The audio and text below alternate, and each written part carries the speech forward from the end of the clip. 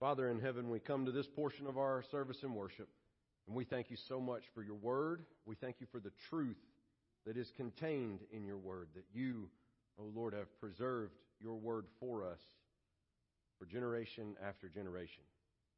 Lord, we ask that you would speak to us this morning, that in spite of an insufficient messenger, that your message would be all sufficient. That God, you would preach and speak to us all this morning to encourage us, to challenge us. Father, we pray that as hard as it is to ask, that you might convict us where we need conviction. Lord, that those who need comfort and encouragement would find it in your word. We ask all these things, Father, in the name of Jesus Christ, our Savior. Amen. Amen. If you have your Bible, I encourage you to take it and turn with me to Psalm 16. We are continuing our summer in the Psalms, and this morning I'll be reading for us Psalm 16. If you don't have a copy of God's Word, feel free to borrow one from the back of the pew in front of you. If you don't own your own copy of God's Word, feel free to take one, and we will replenish it. Whether you're looking on your phone, following on the screens, or you have printed text in front of you, regardless of how you are accessing the Word of the Lord, I would ask, if you're physically able, would you please stand out of reverence for the public reading of God's holy Word. This morning I'm going to read for us all of Psalm 16, all 11 verses. When I've completed, I encourage you to say, I'll say, this is the Word of the Lord. I encourage you to respond by saying, thanks be to God. But before I begin reading this morning, I want to just give us a brief reminder that the Psalms are songs and the Psalms are prayers. And so the way that I would love for us to read this together, as we look through this psalm, ask ourselves. I'm going to ask myself. I want you to ask yourself, do my prayers sound like this? Do I pray like David prayed in this psalm? Let's look together. This is a miktam of David. Psalm 16, beginning in verse 1. Preserve me, O God, for in you I take refuge. I say to the Lord, you are my Lord. I have no good apart from you.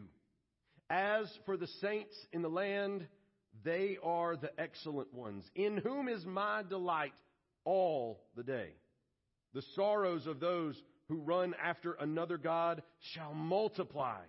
Their drink offerings of blood I will not pour out, or take their names on my lips.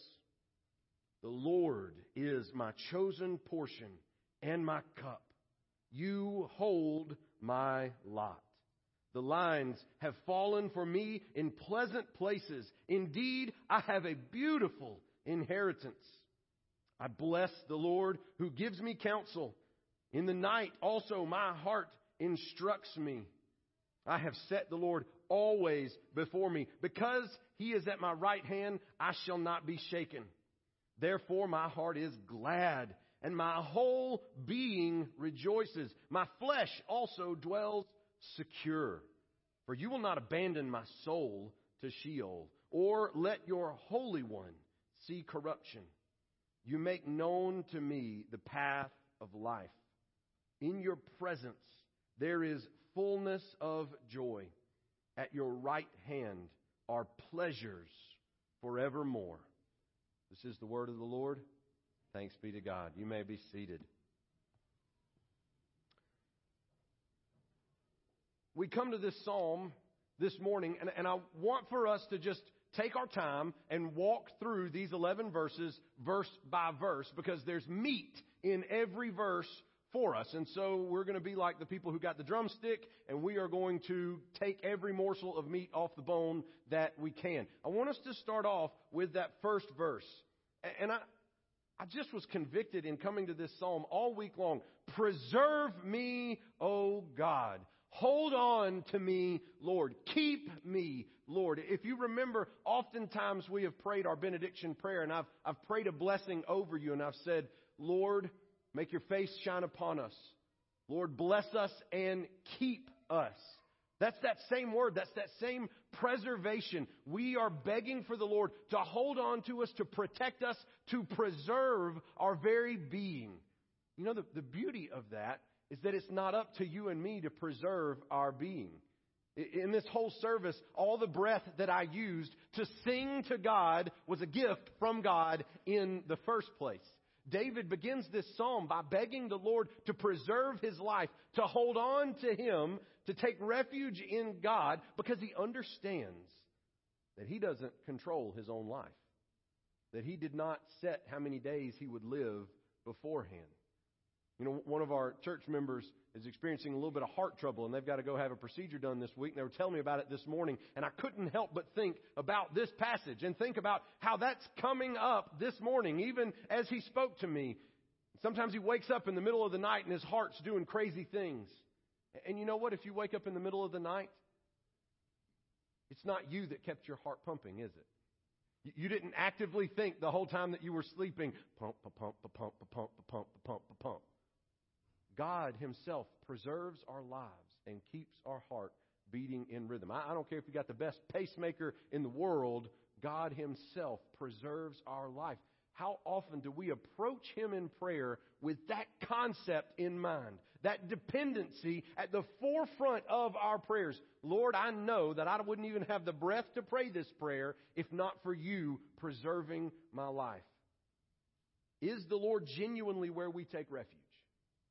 We seek the Lord and say, God, You hold my life, keep me, preserve me, because in You I take refuge. Where do you go for refuge? I know for a lot of my life, it was my dad. My dad always knows something good and wise to say. And so when I needed refuge, when I needed a safe place, when I needed good counsel, I went to my earthly father. Where do you take refuge? Where do I take refuge? I want you to know when big decisions have to be made for the household, if my wife is unsure about the decision and I am unsure about the decision, it is hard to make that decision. I'm looking for refuge. I'm looking for where is that safe place. And in our hearts and in our lives, that should always be the Lord. Do we run to God as our refuge? Then David continues, he says in verse 2, I say to the Lord, You are my Lord, which is such a strange thing for us today, because how many of us have a Lord, right? Raise your hand if there is somebody who is your Lord other than Jesus. Name a time in your life that you use the word Lord in regular conversation referring to somebody else other than something religious. Yeah, it just doesn't happen. We don't talk like that. The Lord is my pilot. I love the idea of Him being my pilot. You know, there's those bumper stickers that were real popular for a while that said, Jesus is my co-pilot, right? But that's not necessarily true. God is the pilot. And you know, when things go wrong in the plane, you know why everybody in the plane gets scared? Is because they're all hoping that the pilot doesn't feel suicidal that day, because their lives depend upon the pilot, right? None of them know how to fly the plane. It's like your spouse or whoever, when they drive in the car next to you and they slam on the emergency brake in their seat that's not there. It's imaginary. They're having to trust their life to you. They are saying to you, You are my Lord. I'm just going to sit in this car and you're going to take me wherever you drive. I'm going to get in this plane and I'm going to relinquish control and you're going to be the pilot. And wherever you fly this plane is where I'm going to go. You know, you could get up in the air and an engine could fail and turn around and land again, and then I'll come right back to this same airport because I've said, You're in control of where I go and what I do. That's the concept of Lord, that we shackle ourselves to someone and say, You're in charge. Do we approach God in that way and say, God, I'll go wherever You would have me to go. I'll do whatever You would have me to do. Lord, preserve me, maintain my life. I'm going to run to You for refuge, and I'm going to say, You are my boss. You are my master. You are my owner. You are my pilot. You are my driver. You drive, and I ride, and I will go where You drive. And then, man, this is the bottom half of verse 2. I have no good apart from You. Folks, I can be honest with you. I don't pray like that. Going to God and saying, God, I have nothing that is good apart from You. But you know, let's be real. This is a psalm, correct? And in Psalms, they're speaking metaphorically. Philip and I had the opportunity to go to this preaching seminar that they did at the State Board of Missions this Thursday. And Dr. Herschel York, a really prominent preaching professor, just a brilliant man. He's been preaching for years. He's listened to thousands and thousands of hours of sermons. He talked about the difference between, like John 21, where they catch a huge catch of fish, and he tells us there's 153 fish. And we can trust that there were 153 fish in John 21 because it's part of the narrative. It's part of the story. It's just giving us factual information. But like in the Psalms, when it says that God is the God who owns cattle on 1,000 hills, do you think that the psalmist really means exactly 1,000 hills? Do you think that he counted exactly 999? There's cattle over there. And 1,000. He owns cattle on exactly 1,000 hills. No. It's poetic. It's a metaphor. Metaphors speak to us, but it doesn't necessarily mean that the exact wording and phrasing is to be believed. What's being communicated is not that God owns cattle on 1,000 hill, but God owns all the cattle. God owns more cattle than you can count. God owns more cattle than he could keep up with. God owns it all. In the same way, what is David saying when he says, I have no good apart from you? What does he mean? What could that metaphor mean to us today? What did David mean when he wrote it? I'll tell you what he meant. Now, this is cryptic.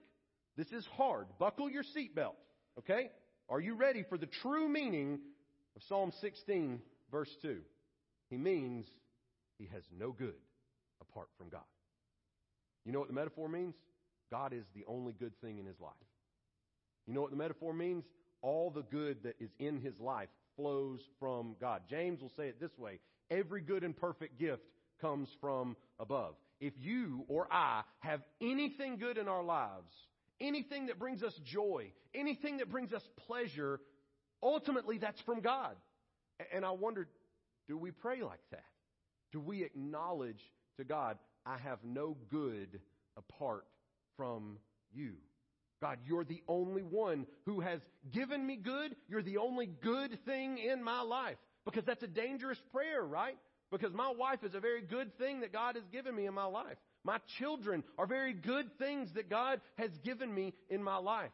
My Camry, all right, it's about 11, 12 years old. It's got 100 and something thousand miles on it. I think it's 160 these days. But that joker fires up every time I turn that key. And it is a good that God has given me in my life. That thing has taken me everywhere I needed to go. Now watch it break down this week, all right?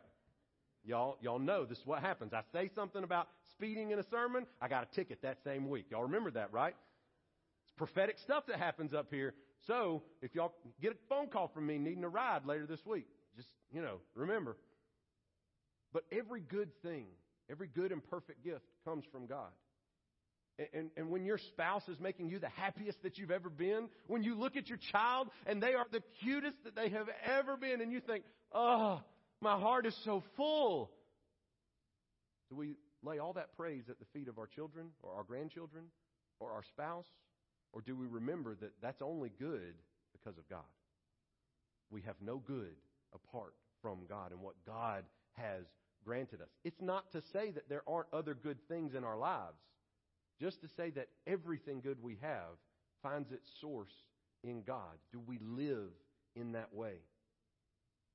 Now, it almost sounds like David begins to double talk here. He's speaking out of both sides of his mouth, it would seem like. I have no good apart from you, Lord. Lord, you are my Lord. And then he says, as for the saints in the land, they are the excellent ones, in whom is all my delight. So if there's no good apart from God, how can his delight be in something other than God? But I want us to take note of what David is actually saying. He's saying that the saints, those who believe on the Lord, are his delight because they acknowledge there is no good apart from God. So because they delight in the Lord, David delights in them. So we come to this place, we gather together, and we are gathered with the saints, those who believe on the Lord Jesus Christ. And those who have made their delight the Lord, it is easy to take delight in. That's part of what happens when we sing, when we give, when we worship, through preaching, through every aspect of this service. Even when we watch the kids get up and hustle out to children's church, or scream and cry because they don't want to go to children's church, or be drugged with fingernails in the carpet all the way to children's church. We all smile, we laugh, we find delight in these children going to children's church to learn about the Lord, because these families are here and they obviously delight in the Lord. Their children are here. They've brought their children to learn to delight in the Lord. That's what David is saying. And so I wonder, is our delight in our favorite sport team? Is our delight in our job? Is our delight in our accomplishments? Or is our delight in the Lord? Is our delight and satisfaction truly in the Lord, just like we talked about in Psalm 90? Where do we find that satisfaction? Where is our delight? Do we take delight when we see others delighting in the Lord? And one thing I can say about this church is that Bethany, we have a very special way of responding when somebody's baptized. And it's been that way the entire time that I've been here. And it's one of my all-time favorite things about Bethany. I've never visited another church that responds the way that we respond when somebody follows in obedience in the waters of baptism. Everybody applauds. Everybody stands, because there is delight in this room because of somebody delighting in the Lord and being willing to follow Jesus through the waters of baptism. That's what delighting in those who delight in the Lord looks like. So I'm just curious, how well do we do that outside of baptism? Outside of that one moment where we celebrate so ferociously together. Fierce celebration. Woo! Man, that's awesome. Everybody stands up. Everybody's, man, this is incredible. Thank you for being obedient to Jesus. What else in your life causes you to delight in someone else taking delight in the Lord in that same way? Where do we find that kind of pleasure other than that one moment after baptism? He continues on and he says that the sorrows of those who run after another god will multiply. We've talked about this before. If you look at material, physical possessions, the things that people have that follow another god, those things may multiply, but I guarantee you their sorrows and their emptiness multiply with it. The only people who have true joy and true contentment are those who find their delight in the Lord Jesus. Their drink offerings of blood I will not pour out, or even take their names on my lips. This is how serious David is about fighting against idolatry in his life. He will not pour out blood to any other god. He will not drink any other drink offering to any other god. He will not even put the name of another god on his lips. And that might be difficult for us to think. I'm going to be honest with you, Pastor. Nobody has ever tempted me to worship another god by pouring out a blood offering to it. I don't think I'm going to have a problem with that one. I've never poured out a drink offering of blood to another god. Never even been in a situation where that might even be possible. Well, the idea in the metaphor here is that David is running from any and every other idolatrous thing in his life. Do we run from idols in our lives? Or are we comfortable flirting with idols? How comfortable are you and I with putting good things in God's place and making them God things? And saying that I have good and I have good apart from God. That's idolatry. Are we even willing to let that pass from our lips? Sometimes I think figuratively we pour out a blood offering to other false gods in our society and in our culture every single day. So, how's that look in your life?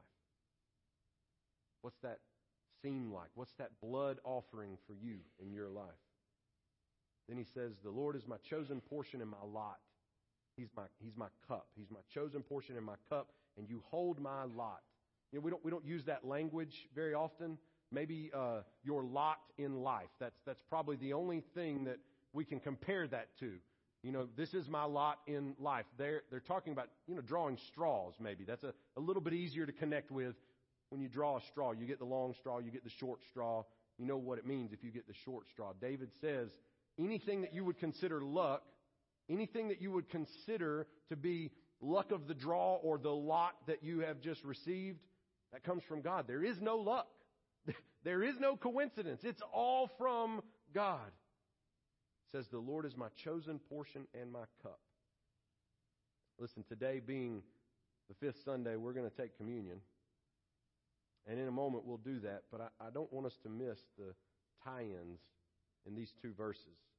In verses 4 and 5, there is an offering of blood, but it's not to false gods. There's blood that we sang about all morning long that was poured out for us, not as a drink offering to a false god, but the one true living God pouring out His blood on our behalf. There is a cup, and the Lord is our portion and our cup.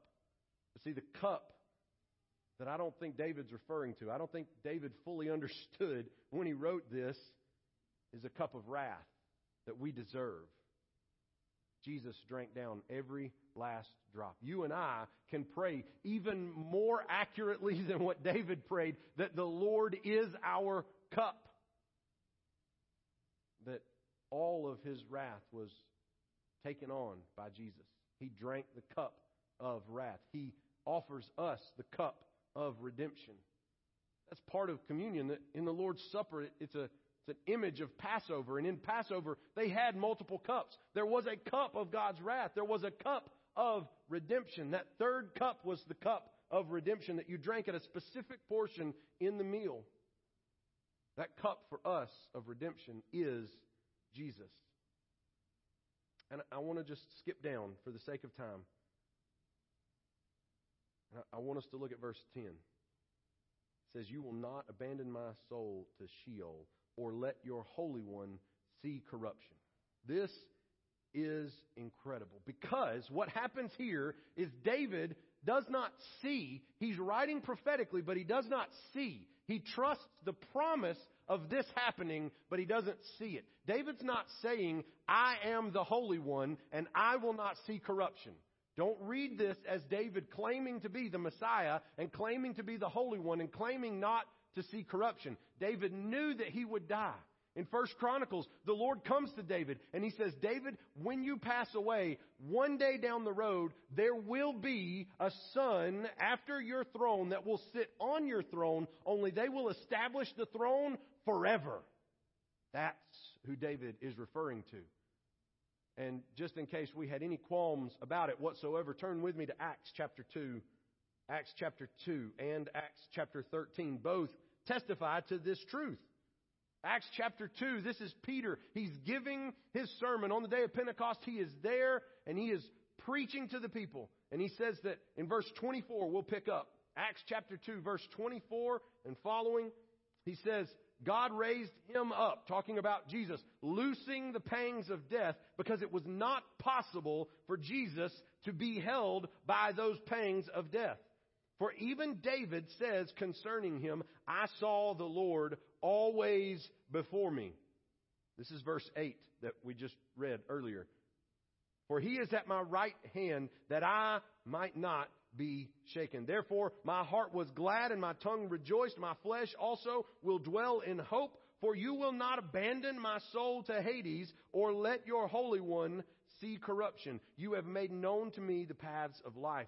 You will make me full of gladness with your presence. Now, what Peter has just done in his sermon is the same thing that Paul will do in chapter 13. But here's the incredible part. Both of them don't leave us hanging. Both of them say, when David writes Psalm 16, he is prophetically talking about Jesus as the one who would not see corruption. Then Peter goes a step further and explains to you and to me how this is Jesus. You don't have to just take Peter's word for it.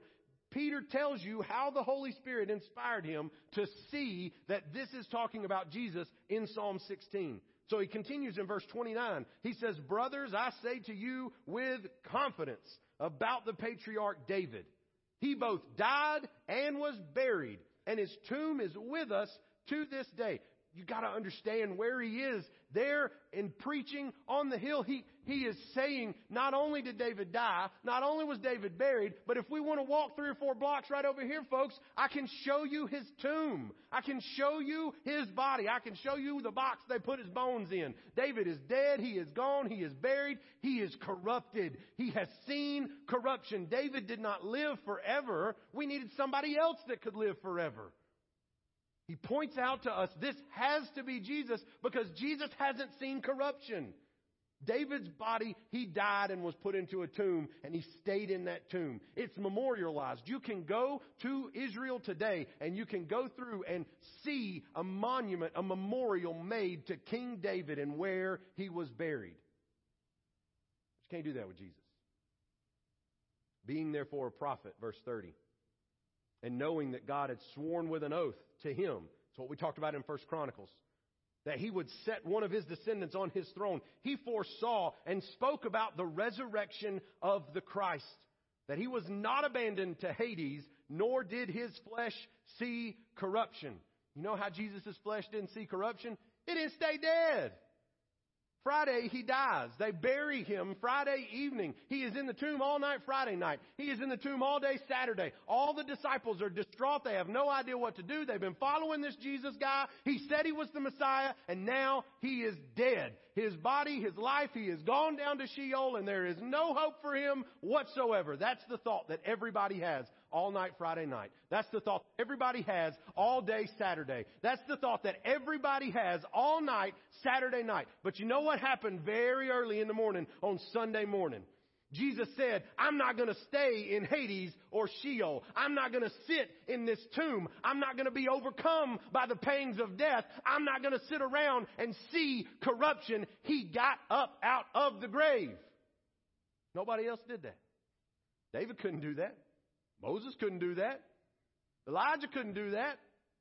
Jesus got up out of the grave and he never saw corruption. His soul was not abandoned to Hades. His soul was not abandoned to the depths. He got up out of the grave. So he never saw corruption. Peter doesn't just say, take my word for it. He says, let me prove it to you. Not only is this not David, but it is Jesus. And you know how he knows that it is Jesus? You know how he knows that Jesus got up out of that grave? He knows because he has seen him. Because just like we talked about in John 21, he had fish with Jesus. There were 153 of them. They ate breakfast together. They broke bread. He could see the wounds where his blood poured out. Thomas could put his hand on the side where they speared him, could feel of his feet and his hands.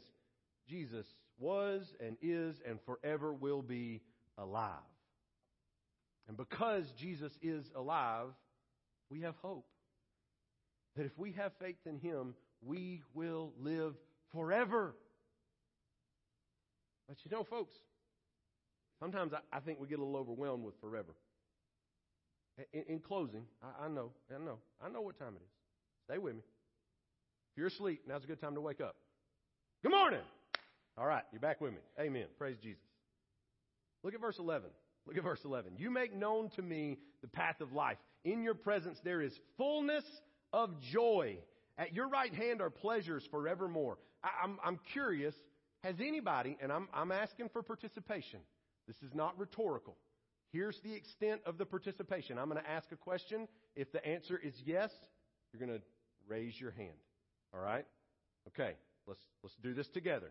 Has anybody in their life ever had the thought, man, I hope Jesus doesn't come back before I get to experience whatever the fill in the blank? Has anybody ever had that thought? Listen, I'll be honest with you. As a young man, I was engaged to a beautiful woman, and I thought to myself, man, I hope Jesus doesn't come back before I get married. I would look forward to movies coming out, and I would be so selfish and so discombobulated as far as scriptural things. I'd think, man, I really hope I get to see that movie before Jesus comes back. I really hope I get to see how all this wraps up. I really hope I get to drive before Jesus comes back. I really hope I get to have kids or watch them walk down the aisle or watch them graduate or have grandkids before Jesus comes back. And I want you to know all of those thoughts that we have are rooted in this idea that one day heaven will be boring. And you know the metaphor that is being said here in verse 11? There will be zero boredom in heaven. There will be zero boredom in the afterlife. He says, in your presence. What is in God's presence? That's heaven, right? Being face to face with God in His presence for all eternity. In your presence, there is fullness of joy. How full is full? Can you be more full than full? No, it doesn't happen. There's a TikTok trend that went around a while back where everybody was playing this game and they'd put a cup of water and they'd have to all take turns trying to fill it up. And you'd think, oh, the cup's definitely full. And they drop a little bit more in there and it doesn't spill. And they drop a little more in there and it doesn't spill. But you always get to a point where the cup can hold nothing else. It is full. And when you try to put anything else in that cup, it overflows and spills down onto whatever that cup's sitting on. Guess what? That's the fullness of joy. That's the fullness. There are pleasures forevermore at your right hand. Whatever the most pleasurable, whatever the most fun, whatever the most enjoyable thing you can possibly comprehend or imagine in this life now, take it to the full, to the max, and that's the worst thing in heaven. In His presence, there is a fullness, a completeness, a wholeness, a 100% joy. Not just for a moment, but forever. When we've been there 10,000 years, bright shining as the sun, we've no less days to sing God's praise than when we first begun. And guess what? 10,000 years in, it's not going to get old. 10,000 years in, we'll have just as much fullness of joy as when we started. Don't dread heaven like it's going to be sitting on a cloud playing some kind of harp. Heaven is the full, maximum possible capacity of joy in human experience. And it's the max forever. At your right hand are pleasures forevermore.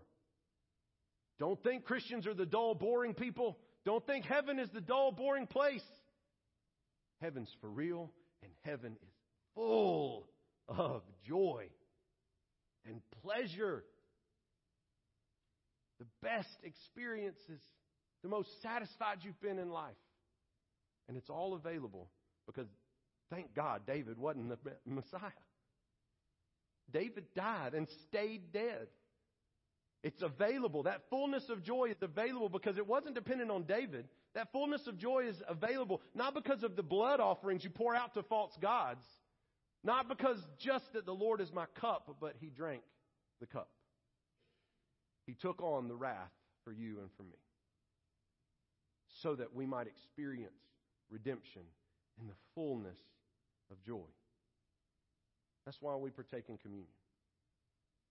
We come to this table together as a church family to break the bread and remember the broken body that purchased our fullness of joy. We drink of the cup remembering that He is our cup and He is our portion forevermore. But folks, I just want to remind us that in 1 Corinthians chapter 11, there's some pretty specific instructions about how we are to take communion. And it's not about how we pass it out. It's not about how often we do it.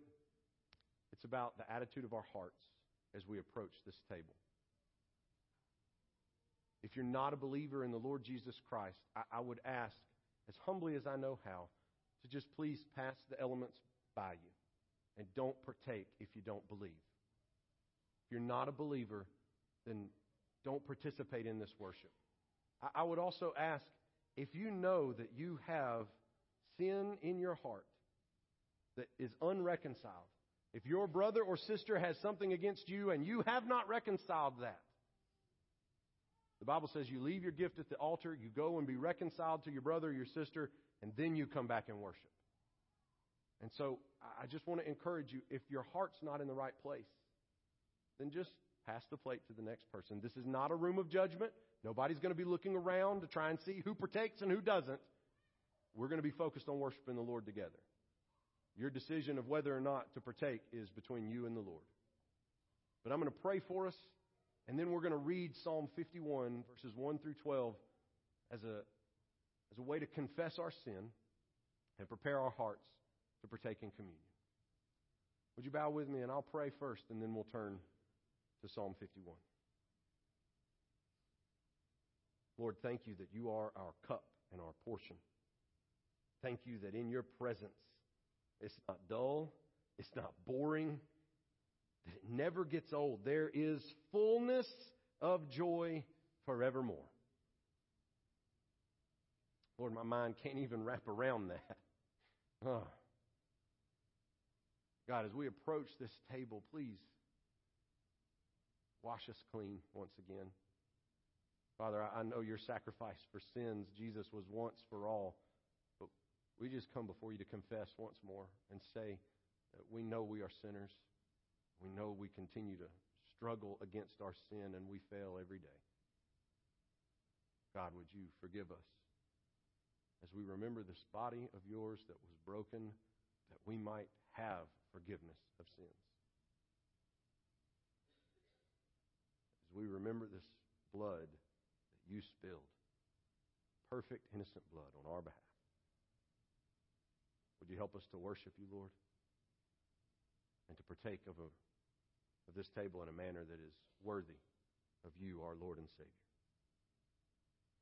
We ask all this in the name of the Father and Son and Holy Spirit.